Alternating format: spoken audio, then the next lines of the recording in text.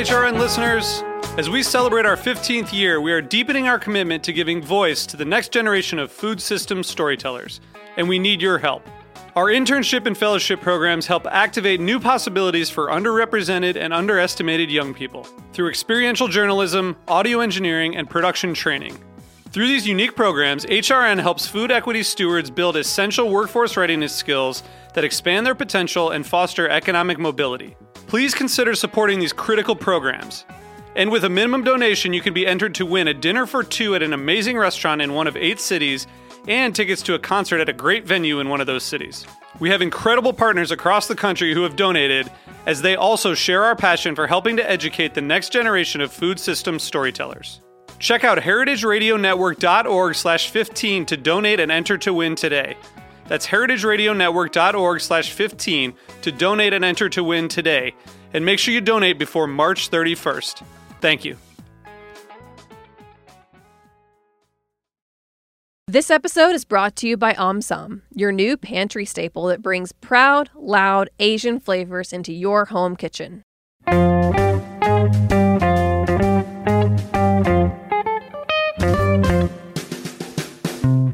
Hello and welcome to Cooking Issues. This is Dave Arnold, your host of Cooking Issues, coming to you live on the Heritage Radio Network from Lower East Side of Manhattan. We got Nastasia the Hammer Lopez coming from a newly renovated power and internet cord, which is currently draped across her lawn, being pooped on by geese in Stamford, Connecticut. We have Matt in, I guess, his Brooklyn booth, correct? What? Rhode Island!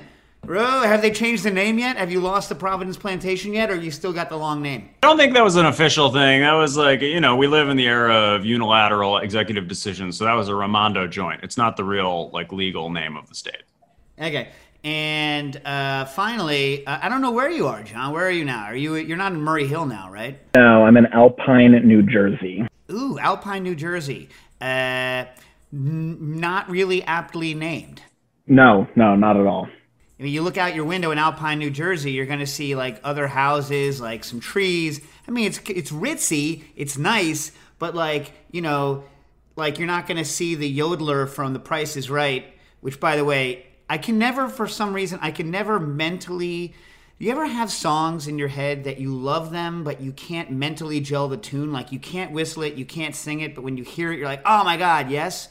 The Price is Right yodeler is one of those things for me.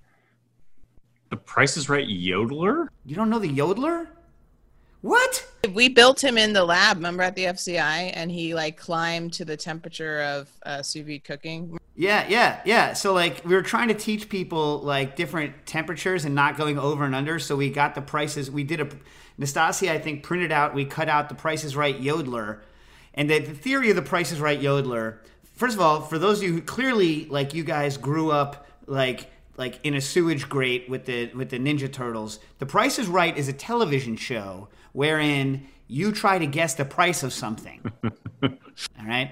For many years, it was hosted by Bob Barker. You might only remember him from that Adam Sandler movie where he beats the crap out of Adam Sandler on the golf course. But he actually was a host of The Price is Right, and they had little games that they would play where people would guess prices, and Nastasia and I, one of our favorites is this yodeler, and what happens is that you guess a price, and if you're off by $20, it climbs up the mountain and yodels as it does by 20 units.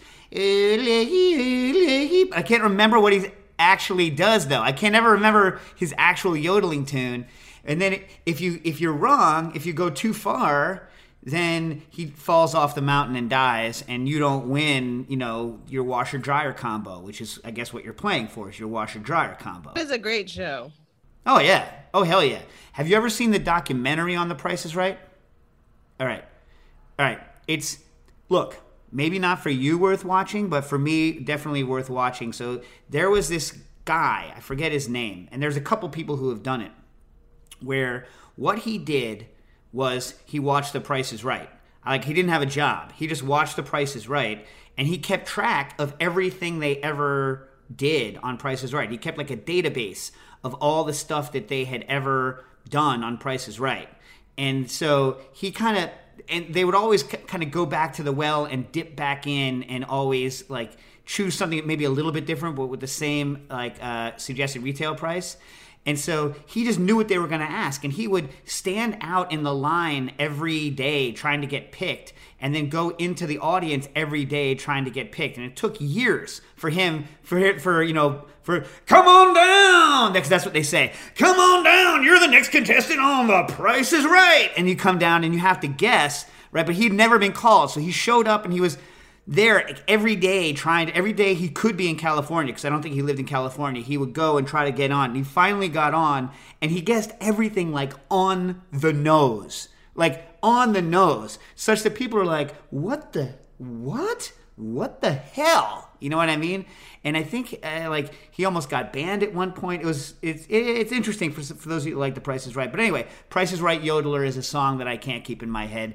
And when you're in Alpine, New Jersey, you might look out and think you're going to see beautiful alpine mountains, but you won't. In fact, the closest thing to a mountain you have is a cliff you can fall off of, but you can't see it from the New Jersey side. If you want to see the cliff, you have to go to the New York side and look across the river, and it's called the Palisades. You with me on this, John? Yes, you're very right so far. Yeah. Although Palisades Park, you ever taken a walk up to Palisades Park? No, I haven't. Very nice. So very nice. So we have this weird, it's actually an interesting geological feature, not impressive for those of you that live, I live in the mountains, I live in the Rockies. But like for those of us that live in the relatively flat East Coast, like the Hudson River was here already, and the Palisades kind of rose up next to it, and so there's this cliff face that's cut through where the Hudson River comes through, and there's a park and you can walk along the cliff edge, which is gives me a little bit of agita, but they have like handrails and you can walk. Unfortunately, there's also like a car parkway right there, but it's still a nice walk. You should check it out. So John, what are you doing out there, and what are you cooking? So I am up here cooking for some U.S. Open tennis players, specifically Novak Djokovic, as he's gearing up for the U.S. Open, helping a longtime friend of mine cook. He's the one who has worked with his family before and done this. I think this is his third year running now for the U.S. Open. And yeah, it's pretty different than what I am used to. It's vegan, gluten-free cooking. The last time I cooked for him, actually 2 years ago, he was at least still doing fish, but no more apparently. Huh. Why do you think he does that, John? I have no idea. I'm trying to find out more about his dietary habits. And so actually, Dave, we were just talking about this before you joined. What purpose would boiling nuts 3 times and then dehydrating them do? Which nuts did you boil? Any nuts. No, come on, dude. These nuts. Anyway, but you didn't know? Didn't think of it. Anyway, who knows, man? Who knows? Like, someone's worried about some what? This guy, he's in that movie that I told you about, The Game Changers, where all these athletes and these people that want to be at the top of their game, and that guy that ran the Appalachian Trail or whatever, they all have the same diet, and they believe that it makes them stronger and better and quicker at thinking. Yeah, and Aristotle believed that if a woman exerted herself and did too much exercise, that she might sprout a penis. People can be wrong. Even smart people can be just wrong about things. You know what I mean? So it's yes, I agree with you, Dave, but then at the same time to also be with what Nastasia is saying, these people, I'm looking at this documentary now, The Game Changers, like Lewis Hamilton, Novak Djokovic, Jackie Chan, these are all people at the top of their game. Is this guy good, by the way? This Djokovic guy is I don't know anything about tennis. One of the best in our time right now. All right, so listen, something who I've heard of because of Nastasia, Tom Brady, right? Yeah. Now, Dave, are you gonna just go to the tomato thing again? That's the only thing you cite with him, and you need to get that's over all that. I care about. I don't care about his football prowess. That's ridiculous. Okay, no, what I'm saying take the tomato out and think about all the other stuff that he does. That it's the same diet that Djokovic is doing. It's just maybe he doesn't like tomatoes. Maybe someone gave him bad information. That's fine. But yeah, that's the whole point. That's what I'm saying. But you're just basing the entire this entire thing that John just said and named off all these people, and you're but the tomatoes. Like, Well, I don't know anything about their diets, so I'm going to the one that we've discussed because I have some knowledge of what the person has said. And I don't know why I don't really understand why you're getting so bent. There must be a reason, but okay. But my point is, if you let me finish my point, I think it's completely stupid. And so here's what I think. Do I think that Tom Brady, because I don't know this other guy from a hot rock, because the world's greatest tennis player could knock on my door and hand me a package and I'd say thanks and shut the door in his face because I have no idea who he is, right? So it's like the other good Tom Brady thing is he was in that show with who is it, Rudd. Did you see that show? no, Dave. No. The premise of it is that you go to a spa and they actually murder you and clone you. Living with yourself? Yeah, living with yourself. I'm not giving a lot away. They murder you and they clone you, right? And the idea is that your telomeres and everything, you get like a baby's telomeres and all this other stuff. So you're like a fresh copy of yourself that hasn't been beat down. Like you have all your memories and everything, but you're a brand new, fresh physical copy of your current age self, best self, right? And so one of the jokes, and he played into it, which made me kind of like him a little more, is Brady is in it as like that's how he stayed kind of current by having himself like murdered and rebuilt like 9 times. He's like, I come here like every week. Yeah, anyway, classic. So I'm going to go ahead and say maybe it's that he's rich. Well, first of all, like genetically predisposed to being a good athlete, trains like a mother, has talent in the sport that they want to do, and just is rich enough to do whatever they need to do to train and like works at it constantly because that's their job. I'm going to say that probably that's the important part of it. And having a crazy diet helps them focus on their body being the most important thing in their life. But it's not the actual diet that's doing it. It's just the crazy amount of focus, work, and money they're spending on it. Plus a lot of talent and like, good luck to have the genes to do that. I'm going to go ahead and say it's that. I think it's a little more than that. I think, right, like, I don't know, when you eat like a burgers over the course of a couple days. Oh, yeah, sorry. Everybody, yeah, family how style. many beeps am I going to need today? No, I'm going to use all the Dave, beeps. Dave, so like elephants and rhinos and like all the herbivore, like if you don't eat meat, then you should be a weak thing. Okay, listen. Because you can't build muscle. Elephants are huge and plotting, right? Like, apex predators are what? Carnivores? Oh, ding, ding, ding, ding, ding! That's self, but that's, of but course they are, because you can't have, a predator means they're a carnivore. Matt, I don't believe what I'm saying. I'm just saying that Nastasia's logic is bad, because I could easily present logic on the other side that says exactly the opposite. I think it's all horse hockey. John, go tell him that. Go tell him that, and then don't make that money. Yeah. Oh, this is why you're such a jackwife, Stas. This is why you're so. John, he needs to be told not to go make the money. He needs to be told. No one said not to go make the money. Please play him this episode. You're such a jerk. John, just secret some meat in there, and then tell him after he wins the opener. Be like, by the Yeah, way, you there you did go. that with the meat, and I only boiled your nuts twice. You're right. Never do that. Listen, if someone came up to me and said, listen, I only want you to, you can only use Fruit Loops. That's the only ingredient. I'll be like, all right, let's see what I can do with Fruit Loops. I mean, I don't care. I'm not eating it. You know what I mean? I don't have any, like, issue with what someone else's diet is unless, okay, I'll give you an example. Here's why I'm pissed about the Brady thing. My mom and my stepfather believe it. And so now I have to deal with them changing their diet for something that's completely dumb. And they don't even have the support that Brady has or these other people have to do all these things. And they believe it.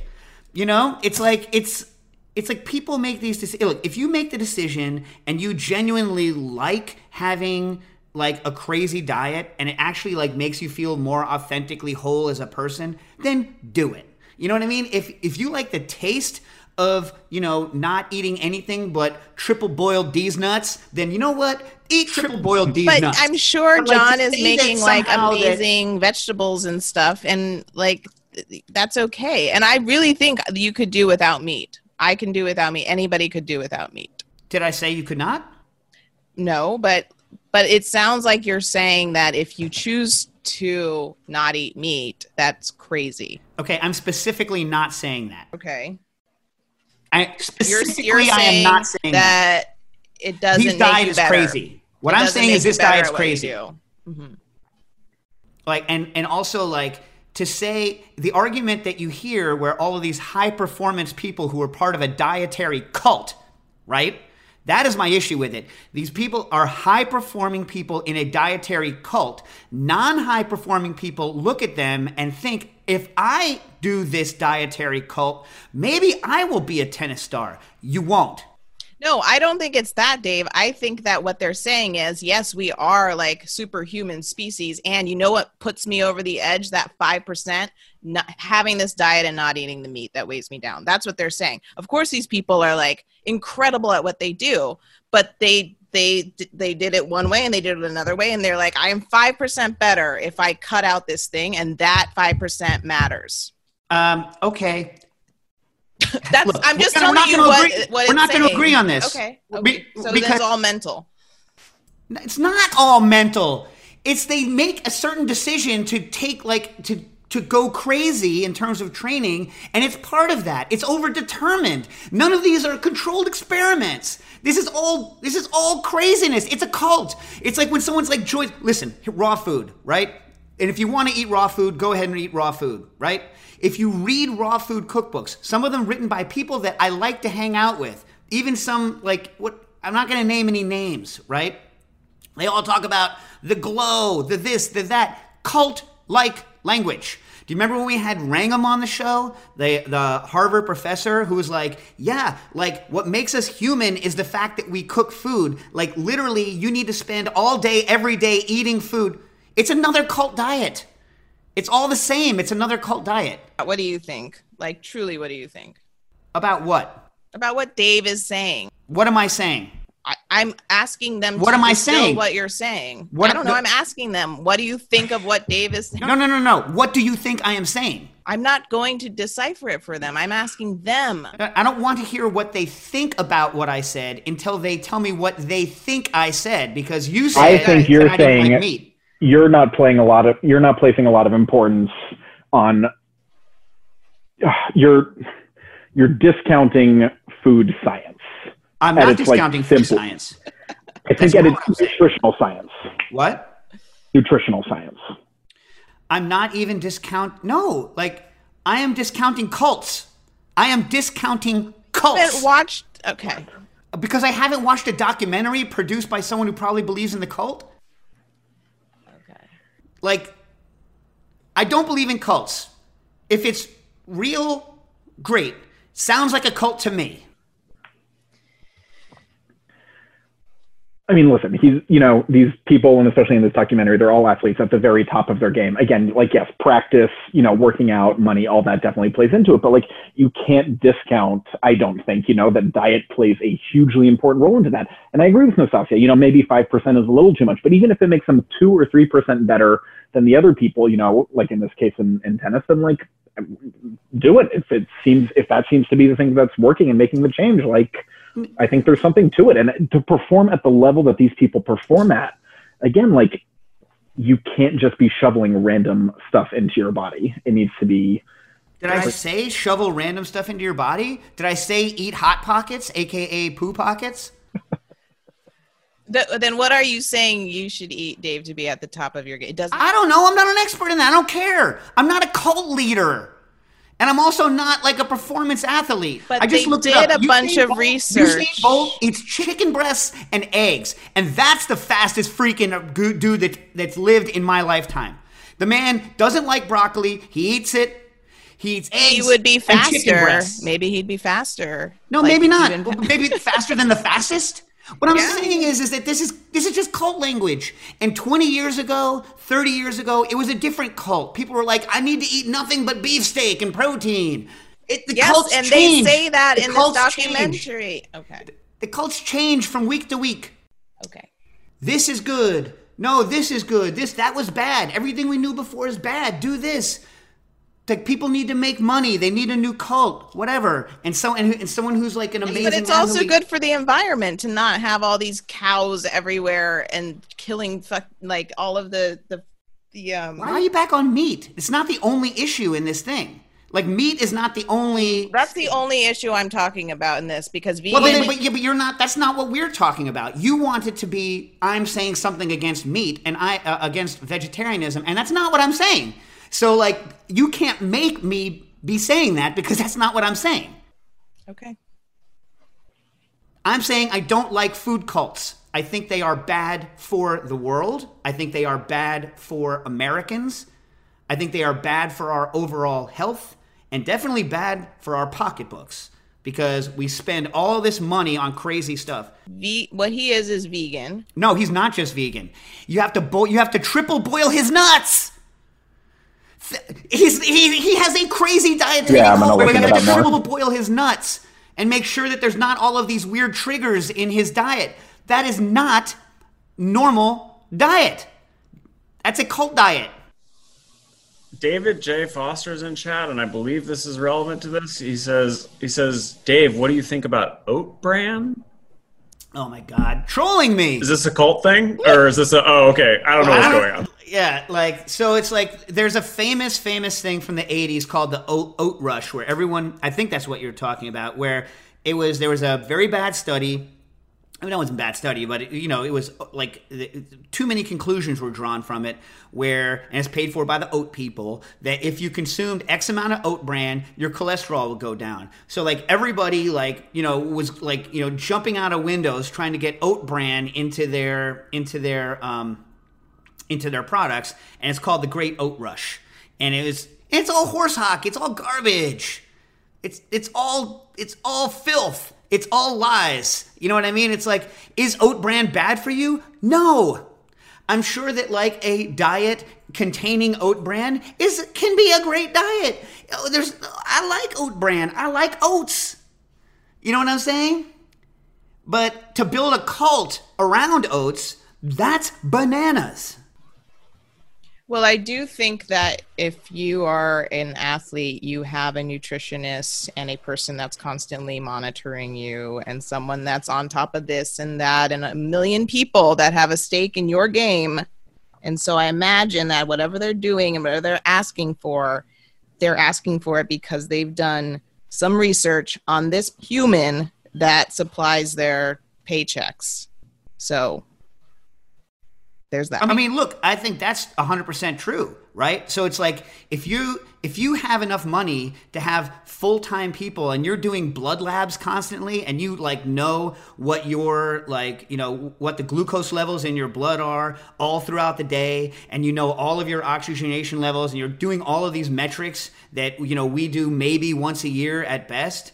And then they can like ramp individual things that you eat up and down so that you get those numbers exactly where you want it. Yeah, that's spending money for performance. Like that's like Formula One racing stuff. Like that's all true, right? However, it's like in cooking, right? One of the things I don't like about Cooks Illustrated and that whole theory of how things work is they're like the best brownies, the best cookies, as though there is one best way. The best way to have the optimum nutrition in terms of just using your body as a machine is to have paid people sit around and do lab work on you constantly and tweak you up and down.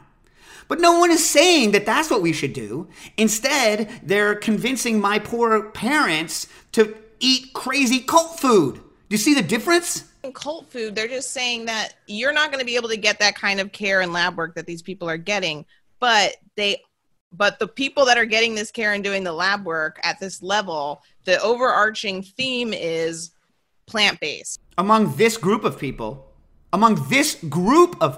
So who's the other group? Usain Bolt! I just told you. He's the first person I thought of. I was like, who's the best athlete in a field that I can ever think of? Usain Bolt. And what does he eat? Eggs and chicken. All day long. And pasta. He eats pasta, eggs, and chicken. Mm-hmm. Okay, so what I'm saying is that does this subgroup of athletes, do they believe it? And believing something can make you better at something, by the way. We all know that, right? So it's like, sure, great. And, I'm sure that if my parents had the money to like have a team of doctors round the clock, like tweaking every blood level, and they didn't care about living their life like real persons and just wanted to turn their bodies into machines. I don't know why, 60 something and almost 70-year-old person would want to do that, but okay. you know. Meanwhile, I'll keep eating tomatoes and gluten, thank you, even when I'm not having meat. And I will eat my nuts as I like them, and I will not boil them. Great. All right. All right. Do we have any? Any listener questions? It's a cult. It's just damaging. It just really is damaging. It's also like I also hate like food as a proxy for morality. I hate food as a proxy for behavior. It's like food is food, right? If you're like I say, like the equivalent of a Formula One car in human. Why don't you talk about your diet that you did many, many, many years ago? I've done that diet a bunch of times. The Blunch diet? Yeah. The Blunch diet. Talk about why you did that. And because I wanted to get thinner. Mm-hmm. And what was it? Blunch? Mm-hmm. You're familiar with brunch? Yeah. No. Yeah, okay, Stas. You're just being a jerk. I'm not even going to deal with you. I'm not going to deal with you. Crap on you. I'm done with you. Go on. Right. Talk about the diet. Why? You're being a jerk. I'm not. Just talk. You said you didn't know what brunch is. Was joking, Dave. Everyone knows what brunch is. Apparently not. Go ahead. So, brunch, and here's what I was looking for, and Nastasia wouldn't even do the setup, right? Brunch is when you combine breakfast and lunch because you want to, right? That's brunch with an R. Blunch is when you decide to eat only one meal a day other than dinner. So, the Blunch diet is all about my theory about dieting is in terms of I have two theories about dieting. One, and these are not real. This is my own personal. This is like my own personal cult / religious beliefs. But it does work, right? In terms of if your only goal is to lose weight, right? Is if you choose what you eat on a day-to-day basis, it's hard to stay eating kind of like within a very like small set of parameters. Also, if you have a lot of different things that you eat all the time, like you find it interesting and so you tend to eat more. If you just choose one thing that you can have for your blunch, right? And then that's all you eat all the way up to dinner time, right? Then you don't crave anything anymore really because you know what you're going to have. So I've done it like 2-3 times, and the first time I did blunch, the blunch was an everything bagel with nothing on it. That was blunch. And then that was all I had. Very effective. I dropped a lot of weight. And then at dinner, like 60 pounds. At dinner, right? You can have, you're not supposed to go crazy, but you eat with other people. So the idea is that during the daytime when you're not eating with other people, you just do blunch. And then at dinner time, you eat whatever everyone else is eating so you get to be social, right? And the theory there is that your body really, if you're combining all of your eating into one section, your body can't process everything as effectively as if you ate over a long period of time, which is why people who want to have their food processed effectively space their meals out into lots of small meals. I don't want my body to process it. I want to poop out as much as is humanly possible.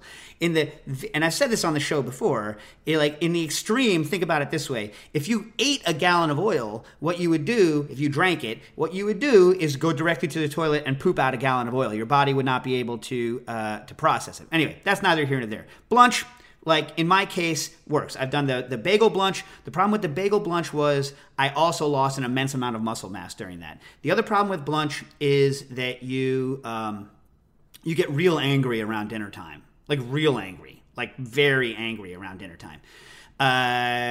Later blunches, I do the 2-egg blunch, the 2 hard-boiled egg blunch, and that works, and you don't lose as much muscle mass.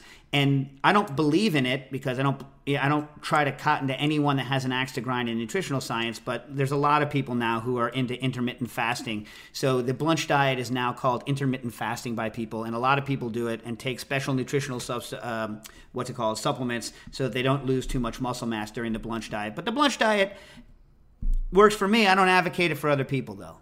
But there you have it, blunch. Is that what you wanted me to say, Stas? Yep. And why did you want me to talk about that? No reason. I'd rather do this vegan diet that I'm doing here than do that. That sounds miserable. How do you even... Of course you're cranky by dinner time. You're not getting any nutrients. Well, I'm not doing it for performance. You don't get to, like Like, there is no actual diet wherein you eat whatever you want and you lose weight unless you, like, radically increase your amount of energy expenditure. No, there's not. No, yeah. I'm saying, of course, I agree with you. Yeah. No, there's not. Yeah. So if you want to lose weight, hey, it's going to suck. And then at least the advantage of Blunch is that at dinner time, you can be a normal, once you get the first couple of bites of food in and your anger subsides, you can be a normal person. Eat whatever everyone else is eating. Mm-hmm. I'm giving up this, I'm giving up that. No, I'm giving up choice, and I'm giving up, like, eating normal meals during the day. Boom. That's what I give up.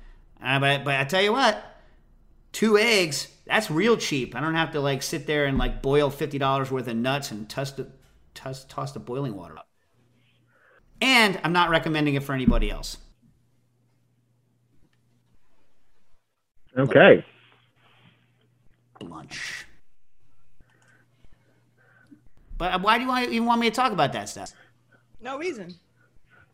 What we should instead talk about is a Cajun chef deep fryer. Why would you want me to talk about it for no reason, though? What does that mean? There's got to be a reason. Like, what's the reason? Talking about crazy diets, and I thought about that one. I don't advocate it, but it does work. This episode is brought to you by Omsom, your new pantry staple that brings proud, loud Asian flavors into your home kitchen. Omsom partners with iconic Asian chefs to create rip and pour starters, which pack all the specialty sauces, aromatics, and seasonings needed to cook specific Asian dishes. No more diluted dishes, no more cultural compromise. Just bold Asian flavors at your fingertips, sitting right in your pantry between the tomato sauce and the olive oil. Learn more at omsom.com. That's omsom.com.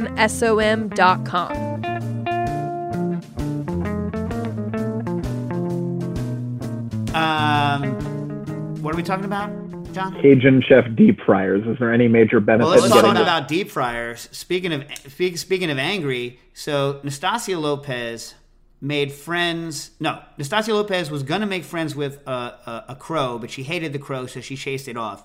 Then felt she's making friends with some hawks, and then she's made friends with my least favorite of all birds. She made friends with some geese, unbeknownst to me. Now, Nastasia Lopez, what? Never visit, so you wouldn't know. I talk to you every day. How do I know about the hawk and the crow? I know because I talked to you about the geese too. No, you didn't. Not until after this happened. No, Dave, I told you about the geese. Remember we had that bet. You're like, I'm going to come back in spring, right, with the babies? Oh, well, no, you said, why do you find geese so terrifying? Yeah, I said they're not that bad. I walked straight through their gaggle, I guess. Mm-hmm. And I said, wait till they have babies. And I know, I said they're super cute. And then you said you're going to come back and do something to them. I forget what we're going to do. We're like, anyway, the point is that, so like, when I had a place in Connecticut, I had an outdoor deep fryer. It wasn't an outdoor deep fryer like the Cajun fryer that we're going to talk about in a minute. It was an indoor commercial stainless steel fryer that I had fitted to run on propane. So it's not the kind of thing, honestly, that you should leave outside all the time uncovered. But what it is a great kind of, if you're going to have an outdoor event that you're going to run off of propane, it's a great fryer for that. And it's fairly easy to take any commercial gas equipment and retrofit it for propane. You just need a different orifice, and you need to change a couple of things. And so anyways, so when I moved out of Connecticut, I was like, hey, Stas, let's put this there in case we ever have parties or anything we can fry. And then we never did. So Nastasia's like, get it the hell out. Is that what you said? Yeah. One way, pretty much. So I was like, okay. This. Yeah. So I came to throw it in my Subaru. And of course, I'm there. My 2 dogs, Booker, Dax, and Jen, my wife, we're all there. And everyone has some sort of opinion about how to, like, whether this fryer should go into the, Subaru, whether or not it's okay to store it at my sister-in-law's house, whether I have permission to store it at my sister-in-law's house. And I'm like, I don't care about any of this. I'm putting it in a car now, right? Was I wrong? And it fit. It fit. But, like, why did I need a whole bunch of opinions at that point? It seemed like, in retrospect, it seems like I should have sat around and discussed people's feelings about how to get this thing into the back of the Subaru and where it was going to end up in life and what my long-term life plans were for the Friar. But all I had in my head is Nastasia Lopez wants this thing out of her house. I'm driving past her house, which I don't usually do. I have a car. I'm going to shove it into the car. That's all I'm thinking.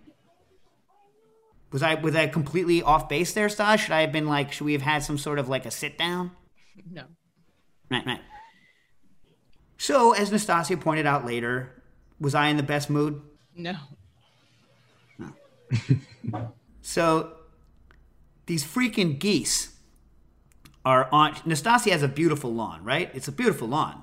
It's like, imagine having like a mowed lawn that somebody else mows for you that is like right on the water. It's like it goes lawn, rock wall, and you could fish right from the lawn into the thing. No pesky sand. You know I hate sand. No sand. Great lawn, right? The only problem with it is what? The geese. So I don't know Nastasia's friends with these geese. I in retrospect now, I remember I made a bet that when they have goslings, we can go, you can name it Ryan, and we can go and chase after it, and we can watch the mama. Now, anyway, so I see these geese, and I'm like, I hate you so. Like I hate you so much. I hate geese, Canadian geese, not because they're Canadian, but whatever. And so I tore after them, and Nastasia's like, "They're my friends. You're frightening them." Did they come back? Are they still there? No, they did not come back. Nastasia, what are you making up lies for? Come on, really? Yeah, really. Well, you know what, people? For any of you who've ever lived in Westchester or have ever lived in Connecticut, apparently you can hire me to show up on your lawn, and when I scare these geese, they stay scared because people spend like hundreds of thousands of dollars at airports, hotels, anywhere that has a big lawn to try to keep these geese away from their place so that there won't be all the squawking and pooping and squawking and molesting people. So if I, solo person, have enough anger inside of me to scare away these geese for good, I'm sorry that I did that to you because you want them there, but maybe that should be our business instead of selling torch attachments and centrifuges. Yes. Because that's a marketable freaking skill. Mm-hmm. Scaring geese away? Come on. Speaking of Searsalls, why don't you tell us the latest news on Amazon? Well, they're back in stock, right, John? Yes. Well, back in stock and shipping out next week. Yeah, so they're not actually back in stock. Yeah. You can pre-order them. Yes. All right. Do you want to tell the story about why don't you say it quickly? All right. I thought you wanted to tell. No. It's just this usual thing. They don't know. They don't pay us on time because we can't prove that we put all the Searsalls on the boat. So you might have the impression listening to this program that I'm the one who always gets angry, but nothing is more joyous than when Nastasia Lopez loses her cool on like the UPS, on Amazon, like a lot of it not repeatable on a family program. And so again, to reiterate, we give the Searsalls to Amazon, which we did months and months ago at Shenzhen in China, and they own them from that point. And then they habitually don't even ship them over here. I don't know why it's taking so long to get them into stock. But then they claim that they haven't received them in the United States, and they want proof that they shipped them, right? Which is crazy. So Nastasia and I were like called our factory in China. We're like, I want you to take a video of you and pictures of you handing the pallets, and I want pictures. I want both of you smiling, holding the contract, and shaking hands. And if you're not smiling, I'm not paying, right? And then Nastasia then sends this to our Amazon contact, and our Amazon contact goes, "We don't accept video proof of delivery." Like, you dumb bastard. like, yeah. This is what we deal with, people. All right. So what will they accept as proof? They won't. They want to see the bill that they signed. That they signed as proof. But they want actually proof that it arrived in the U.S., right? Yeah, they want to see the bill of lading, the bill that arrived at the warehouse that they signed. And I'm like, I don't know how to. You work there. And then I said, Dave and I are totally have the time to get part-time jobs in an Amazon warehouse. And he was like, that's not funny. You're like, no, but we'll do it. You're like, no, but we'll do it. But look, I've used many analogies. Maybe people in the U.S. get this one more. It's like you went to the grocery store, right? They handed you the receipt, right? And then you got home, right? And you go and you're like, where are the Fritos? Honey, I bought Fritos. You look at the receipt says Fritos, right? They scanned it, and you're like, maybe they didn't put it into the bag at the store. So you drive back to the store, and you're like, you didn't put the Frito in my bag. And then they look at the videotape, and the videotape clearly shows the cash register person putting the Fritos into the bag, and you taking the bag of Fritos and putting it into your cart and going out to the car. And you're like, well, I don't know. It never made it into my house, so I'm not paying for the Fritos. And that's basically what they're doing. Yeah. You know? So it's legitimate.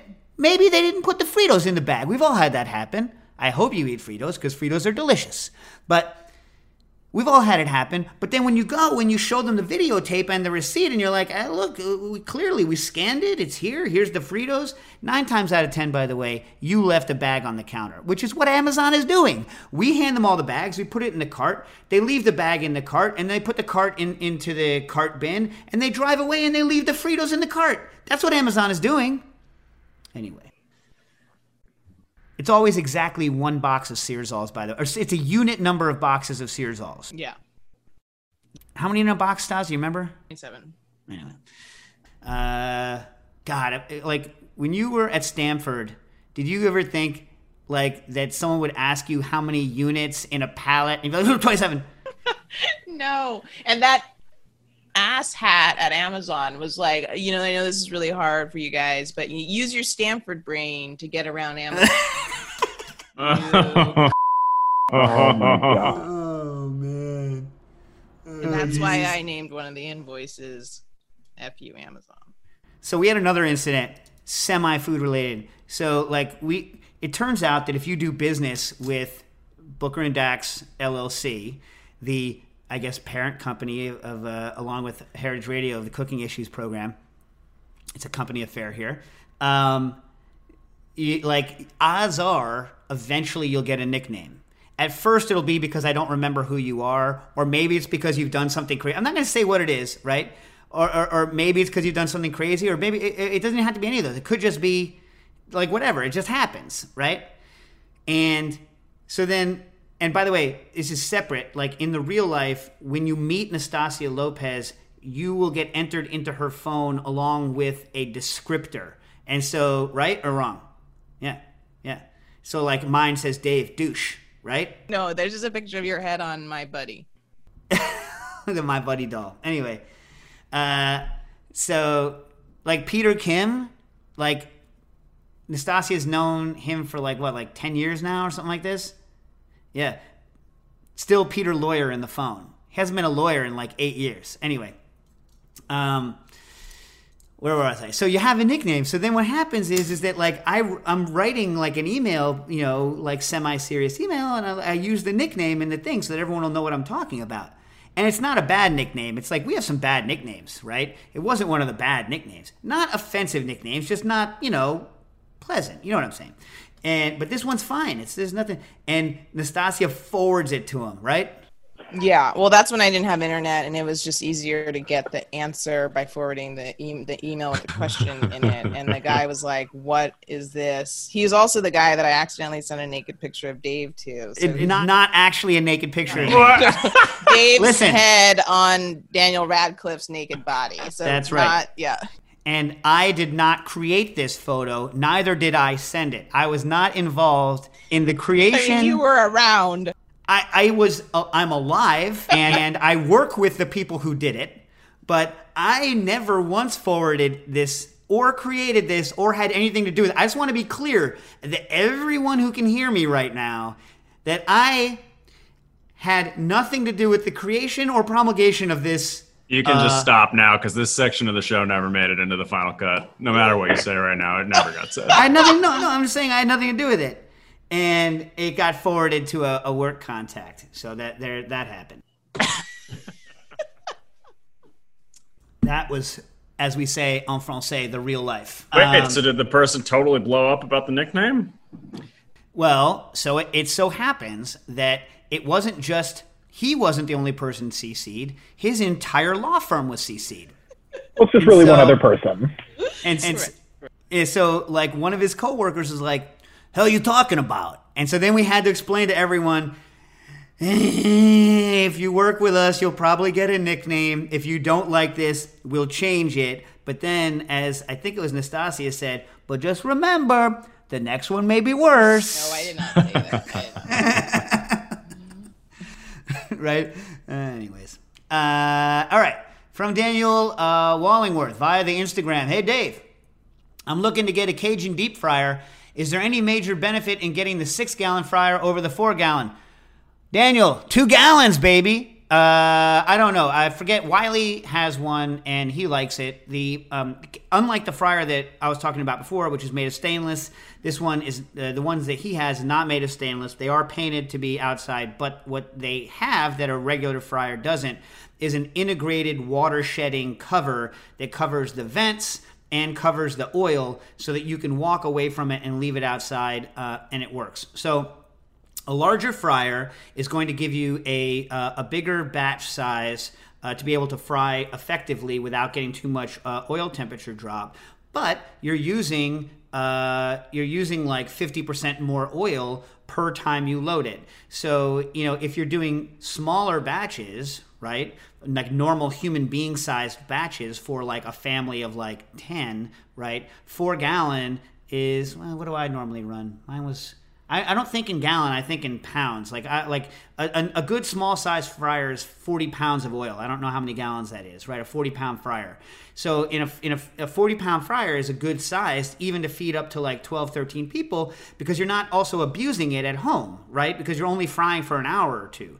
But the thing is that at home, if you're not filtering your oil properly or you're not taking care of it, your oil's not going to last very long. So it's going to get a lot more expensive if you're using a 6-gallon fryer and you don't need it, because you're going to be throwing your oil away pretty much just as often as if you had a 4-gallon fryer, but you're just going to be throwing away an extra 2 gallons each time. And so kind of that's what I'd say about that. The other the other issue to realize about the Cajun fryer is that a real commercial fryer, right, has a thermostat on it, and you can set the temperature, and it fires up and then turns off, right? Cajun fryer does not. Cajun fryer, it's just got like a throttle on it, and you have to tune it up and down just like a pot fryer on a stove, right? And it's shaped like a commercial fryer, like it has the fryer shape, the fryer kettle, but I can't remember if it's a tube fryer or not. I think it is. Anyway, Wiley likes his, but just remember it's not thermostatically controlled, anything over 40-pound fryer, unless you're frying commercially for large groups of people, is gilding the lily, in my opinion. Sergio Torn wrote in via Instagram, hope you guys are good and experiencing what quarantine joy is left. Oh, joy, right, Stas? You're loving it, no? Loving it. Loving it. What is it? Vegan, celibate, sober. This one's for you. What's his name? Tennis player? No. Djokovic? Who? No. Can't remember his name. Do you remember, John? No. You know what I'm talking about. How many of those are by choice? Just a vegan? Yeah. I guess sober too, right? Well, that's just because I told you that, like, whatever. Anyway. Where would I start looking into info for any books you could recommend on how to use starches in cooking? I know you're not writing that book anymore. No comments, Nastasia, please. Haven't you been mean enough to me already today? I'm over it. It's never going to get written anyway. See what I'm saying? You couldn't help yourself. Is it going to get written, John? I doubt it. I doubt it. guys are the worst, man. You know what? You know what Nastasia said that about? Liquid intelligence. She said the exact same thing. You about had religion. Maria on your ass. You had no choice. Dave, you know how you don't could know. fix this? You could prove us wrong and write it. Oh, you know Yeah, what? I'm not Dax. I'm not like, He's welching on his responsibilities to turn in the. It's not welching. It's not welching. First of all, I need to know this. Is welching a slur against the Welsh? Oh, I didn't even Welsh. know it was related. I don't know. That's what I'm asking. Is I it have no idea. Welshing or Welching? We say Welching. Welching in my family, not Welching. Welshing. Welching. Ching with a CH, right? Someone just looked it up for us. Well, actually, it's Welsh, but in the present participle welching, fail to honor a debt or obligation incurred through a promise or agreement. Yeah. No one likes a Welcher. They're the worst. Mm-hmm. I'd rather have you be, almost anything. But like, isn't it like a crack against the Welsh people? That's what I'm asking. Oh, okay. Anyway, Yeah. Someone will find out for me. The dictionary speculates maybe, but it says it doesn't know. It says unknown origin. Yeah, right. I believe etymology is like I believe in dietary cults. Like 9 times out of 10, they're horse crap. You know what I mean? Not 9 times. Often they're horse crap, especially in the food world. John, you have to agree with me there, right? Yeah, I'll agree with that. All right, on starches. So I don't know what your kind of technical bent is, Sergio, but they're somewhat outdated. But the Egan Press books are fairly easy to get online, and they are a fairly good, what's the word I'm looking for? Introduction to starches and the terminology of starches. And then there are some fantastically expensive books on starches. I forgot to look them up in advance of this, but a lot of them can be kind of, I'm not going to say illegally downloaded, but they can be illegally downloaded. But I would start with the Egan Press books because you can absorb it in like an afternoon. And once you absorb the Egan Press book, you'll be able to read all of the technical literature. And then I can't remember what National Starch changed their name to, but they have a bunch of online documentation about individual starches. And they actually used to point you to the Egan Press book. So even though those books are now probably 15, 16 years old, I mean, starch has changed. Hasn't changed that much. So I would go look at that. It's a good 100-page, nicely laid out introduction, as are most of their books, by the way. So and by the way, when they're doing starch, they're not doing flour. They have a separate book on wheat flour. That a good enough answer or no? Yeah, that works. I think so. They can always follow up if they have more questions. All right. Hey, Dave. All right. Hey, Dave. You don't know me. My name is Maite Cabrera. I'm from Chile. I've never been to Chile. You guys ever been to Chile? No. Oh. No. I've always wanted to go. Never been. Where am I going to go? Anyway, I would love to go, though. I work in a bar. I'm reading your book, Liquid Intelligence, and I still cannot understand how to measure how much water of dilution to add to cocktails by the pitcher. For your example, your Manhattan. I don't have perfect English, so maybe the answer is in the pages, but I still can't find it. Can you help me find out? Thanks for your time, and sorry if it's too weird to ask. Thanks. It's not too weird, and as my wife tells me, I wish she did this for a living because she's so good at it, but the problem is she's good at her real job too, but she's like a fantastic editor, my wife. And so she's like, she says, if you can't understand it, you probably shouldn't blame yourself. You should probably blame the writer. Probably my fault. You know what I mean?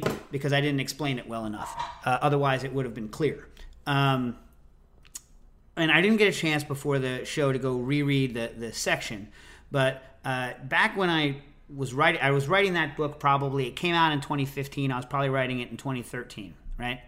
And at that time, a lot of people had they would radically underestimate the amount of water that was in a cocktail, like by a lot. And it's because people were throwing around numbers. They would just use the word dilution and they would say, this has 20% dilution, which is a standard thing people would say. And and I was like, what does that mean? Does that mean I'm taking the base recipe and adding 20% to it? And no one would know. You would ask people and they wouldn't even know what they said.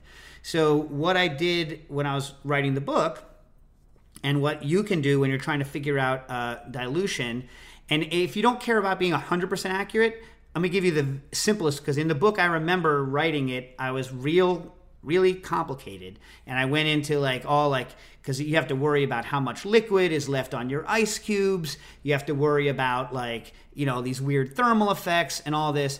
Just do this, take your drink, pour it, take the drink that you've made, right, that before you dilute it, right, a standard way for a Manhattan, let's say just mix a Manhattan, right, then weigh it, then stir it how you normally would till you like it, and then strain it, but be very careful. Try to get as much liquid off as you can off of the ice, right? Then weigh it again. And almost all of that is water. Now, again, there's some difference because some of the cocktail is still left on your ice cubes and whatnot. But water is very interesting because 1 gram of water is also 1 cc, is 1 milliliter of water. So you can very easily, if you do your initial recipe in milliliters or ounces or whatever you want, and then you weigh it, you can figure out how much water was added to it. And even without doing any sort of complicated math, you're going to be within 5 or 6% of the correct answer right away. And then just make one with the water. Make sure you chill it first before you taste it, otherwise it won't taste right, and see whether you're right. And what I always do is I'll do it, and then I'll add a little bit more water to the drink that I've already made to see whether or not I like it better, more diluted. And as Toby Cicchini said, and I believe him, the older you get, the more diluted you tend to like your cocktails, which is an interesting fact. Straight spirits, I still want to be straight, but as I get older, I do like things a little less, a little more diluted. I don't know. None of you guys are old enough to have this phenomenon have happened to you yet, as far as I can tell. But have you guys noticed a difference in your preferences over time in your life? No. No, not too much yet. I also like things drier than I do. I like things drier. I like things drier, and I like things slightly more diluted than I used to. But in general, with cocktails, especially if you're a bartender, you tend to like things on the less diluted side. And so it's a good idea to try stuff with a little extra dilution. Just add a splash of water, see whether it changes it for better or for worse. If nothing else, you're going to learn whether or not your recipe is robust enough to stand a difference of dilution. Oh, by the way, I want to give a shout out. When I was in the Berkshires, I forgot to mention this, weeks ago when I was in the Berkshires, I was going to give a shout out last week, but then Nastasia Lopez's house was knocked down by the big bad wolf. What was that tropical storm called? Ooh, Isaiah, wasn't it? Yeah, Isaiah? something like that. Yeah. So literally the reason Nastasia left was not merely because she was disgusted with me, but because her power was completely wiped out for a full week, right? So the first week that she left, this was 2 weeks ago, I guess, she left in the last 5 minutes because her house just completely turned off in this windstorm, right? And then the week after that, she was just starting to get stuff back, and some idiot knocked over her internet. And that's why we didn't have it last week. And then this week, she told me before we got on air that her internet is someone has taken an Ethernet cord and run it all the way across Stanford, to her house, right? Is that what happened? it's true. Yeah. There's a cord going across your lawn. Mm-hmm. Yeah. It's so crazy. Anyways, so I wanted to give a shout out to Aaron Oster, friend of ours formerly from Cesare's World and the French Culinary and the Italian program. I went to his place, AOK Barbecue in the Berkshires, right by Mass Mocha, right when Mass Mocha opened, and had a good time. So I wanted to give him a shout out. Check him out if you are in the area. He's actually in the parking lot of Mass Mocha.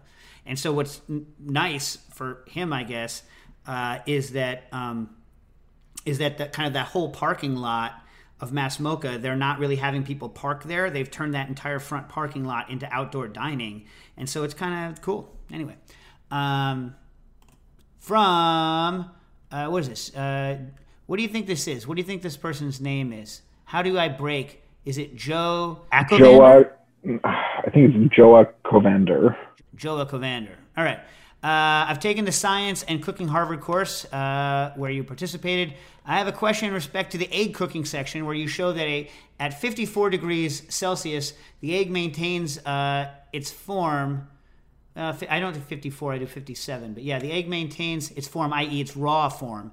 And then you add that, that egg is been freed of salmonella issues. Have you got an article webpage that provides more information about it? Because I couldn't find much info in my country.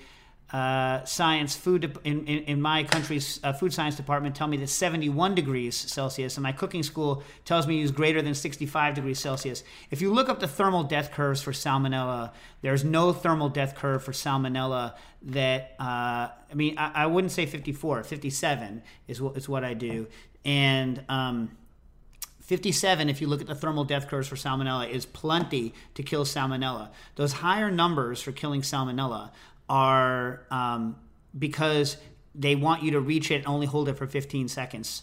I am holding this temperature for like 45 minutes or an hour, at which point it's pasteurized. So if you just look up at the FSIS, if you look up their salmonella thermal death curves, and again, they're using things for meats, which are actually more difficult to kill salmonella in than an egg because the temperature distribution is harder to get right across it. Because in general, it's easier, I think, my memory serves, in general, it's easier to kill bacteria in very highly aqueous solutions.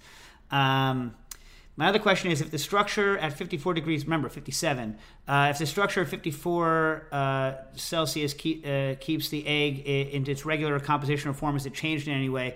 At 54, it shouldn't change much. At 57, after an hour, it's slightly thicker. I've done tests where I have used pasteurized eggs done this way in cocktails and then unpasteurized eggs, and there is a slight difference, but it's very slight.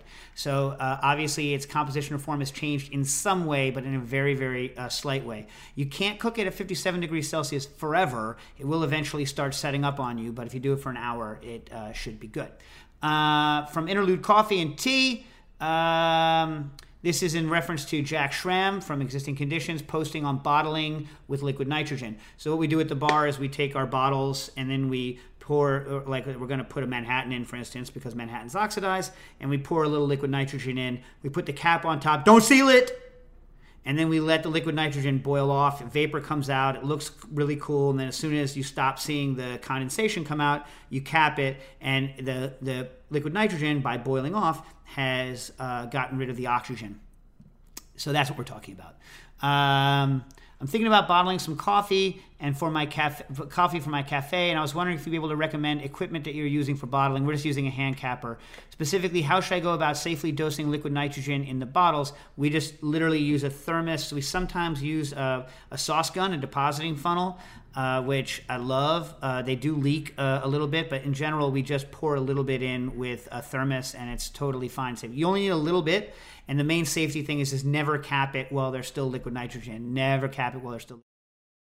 Also remember with coffee that oxygen is not the only enemy of coffee. So I'm assuming you know what you're doing. One of the advantages I think that people think about when they think about cold brew is that cold brew is a relatively stable coffee product, right? John, do you like cold brew, Stas? I mean, neither. You, Matt?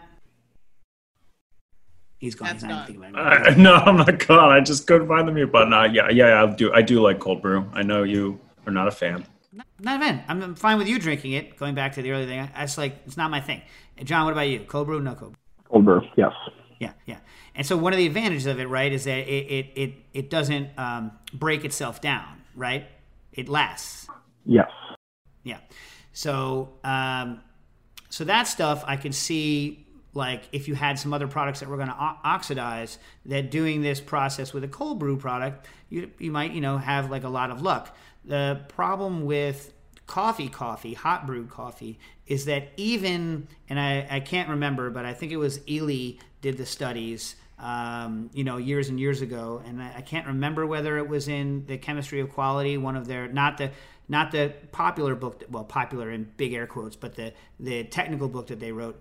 I can't remember whether it's in that or whether it's in one of the papers that they wrote, where they talk about oxygen is not the only enemy, that coffee will break itself down even if you kind of package it well. And so just run some tests and be aware that purging oxygen might not be enough for a regular brewed coffee thing to maintain it the way that you. That's all. What do you guys think? Is that it? Is that a good answer? Did I answer this? Yep, Great answer, yep. All right. So, I feel like we spent. I feel like we spent 2/3 of this thing talking about. Let it go. What? I don't know. You're like trying to hold on to something here. What? I don't know. What? You tell me. It's a weird Why do I ending. gotta let it go if you don't even know what it is? Let go of the ending of the show. Is what Fair. Bye. Cooking Issues. Cooking Issues is powered by Simplecast. Thanks for listening to Heritage Radio Network, food radio supported by you. For our freshest content, subscribe to our newsletter. Enter your email at the bottom of our website, heritageradionetwork.org. Connect with us on Instagram and Twitter at heritage_radio. You can also find us at facebook.com/Heritage Radio Network. Heritage Radio Network is a nonprofit organization driving conversations to make the world a better, fairer, more delicious place. And we couldn't do it without support from listeners like you. Want to be a part of the food world's most innovative community? Subscribe to the shows you like, tell your friends, and please join the HRN family by becoming a member. Just click on the beating heart at the top right of our homepage. Thanks for listening.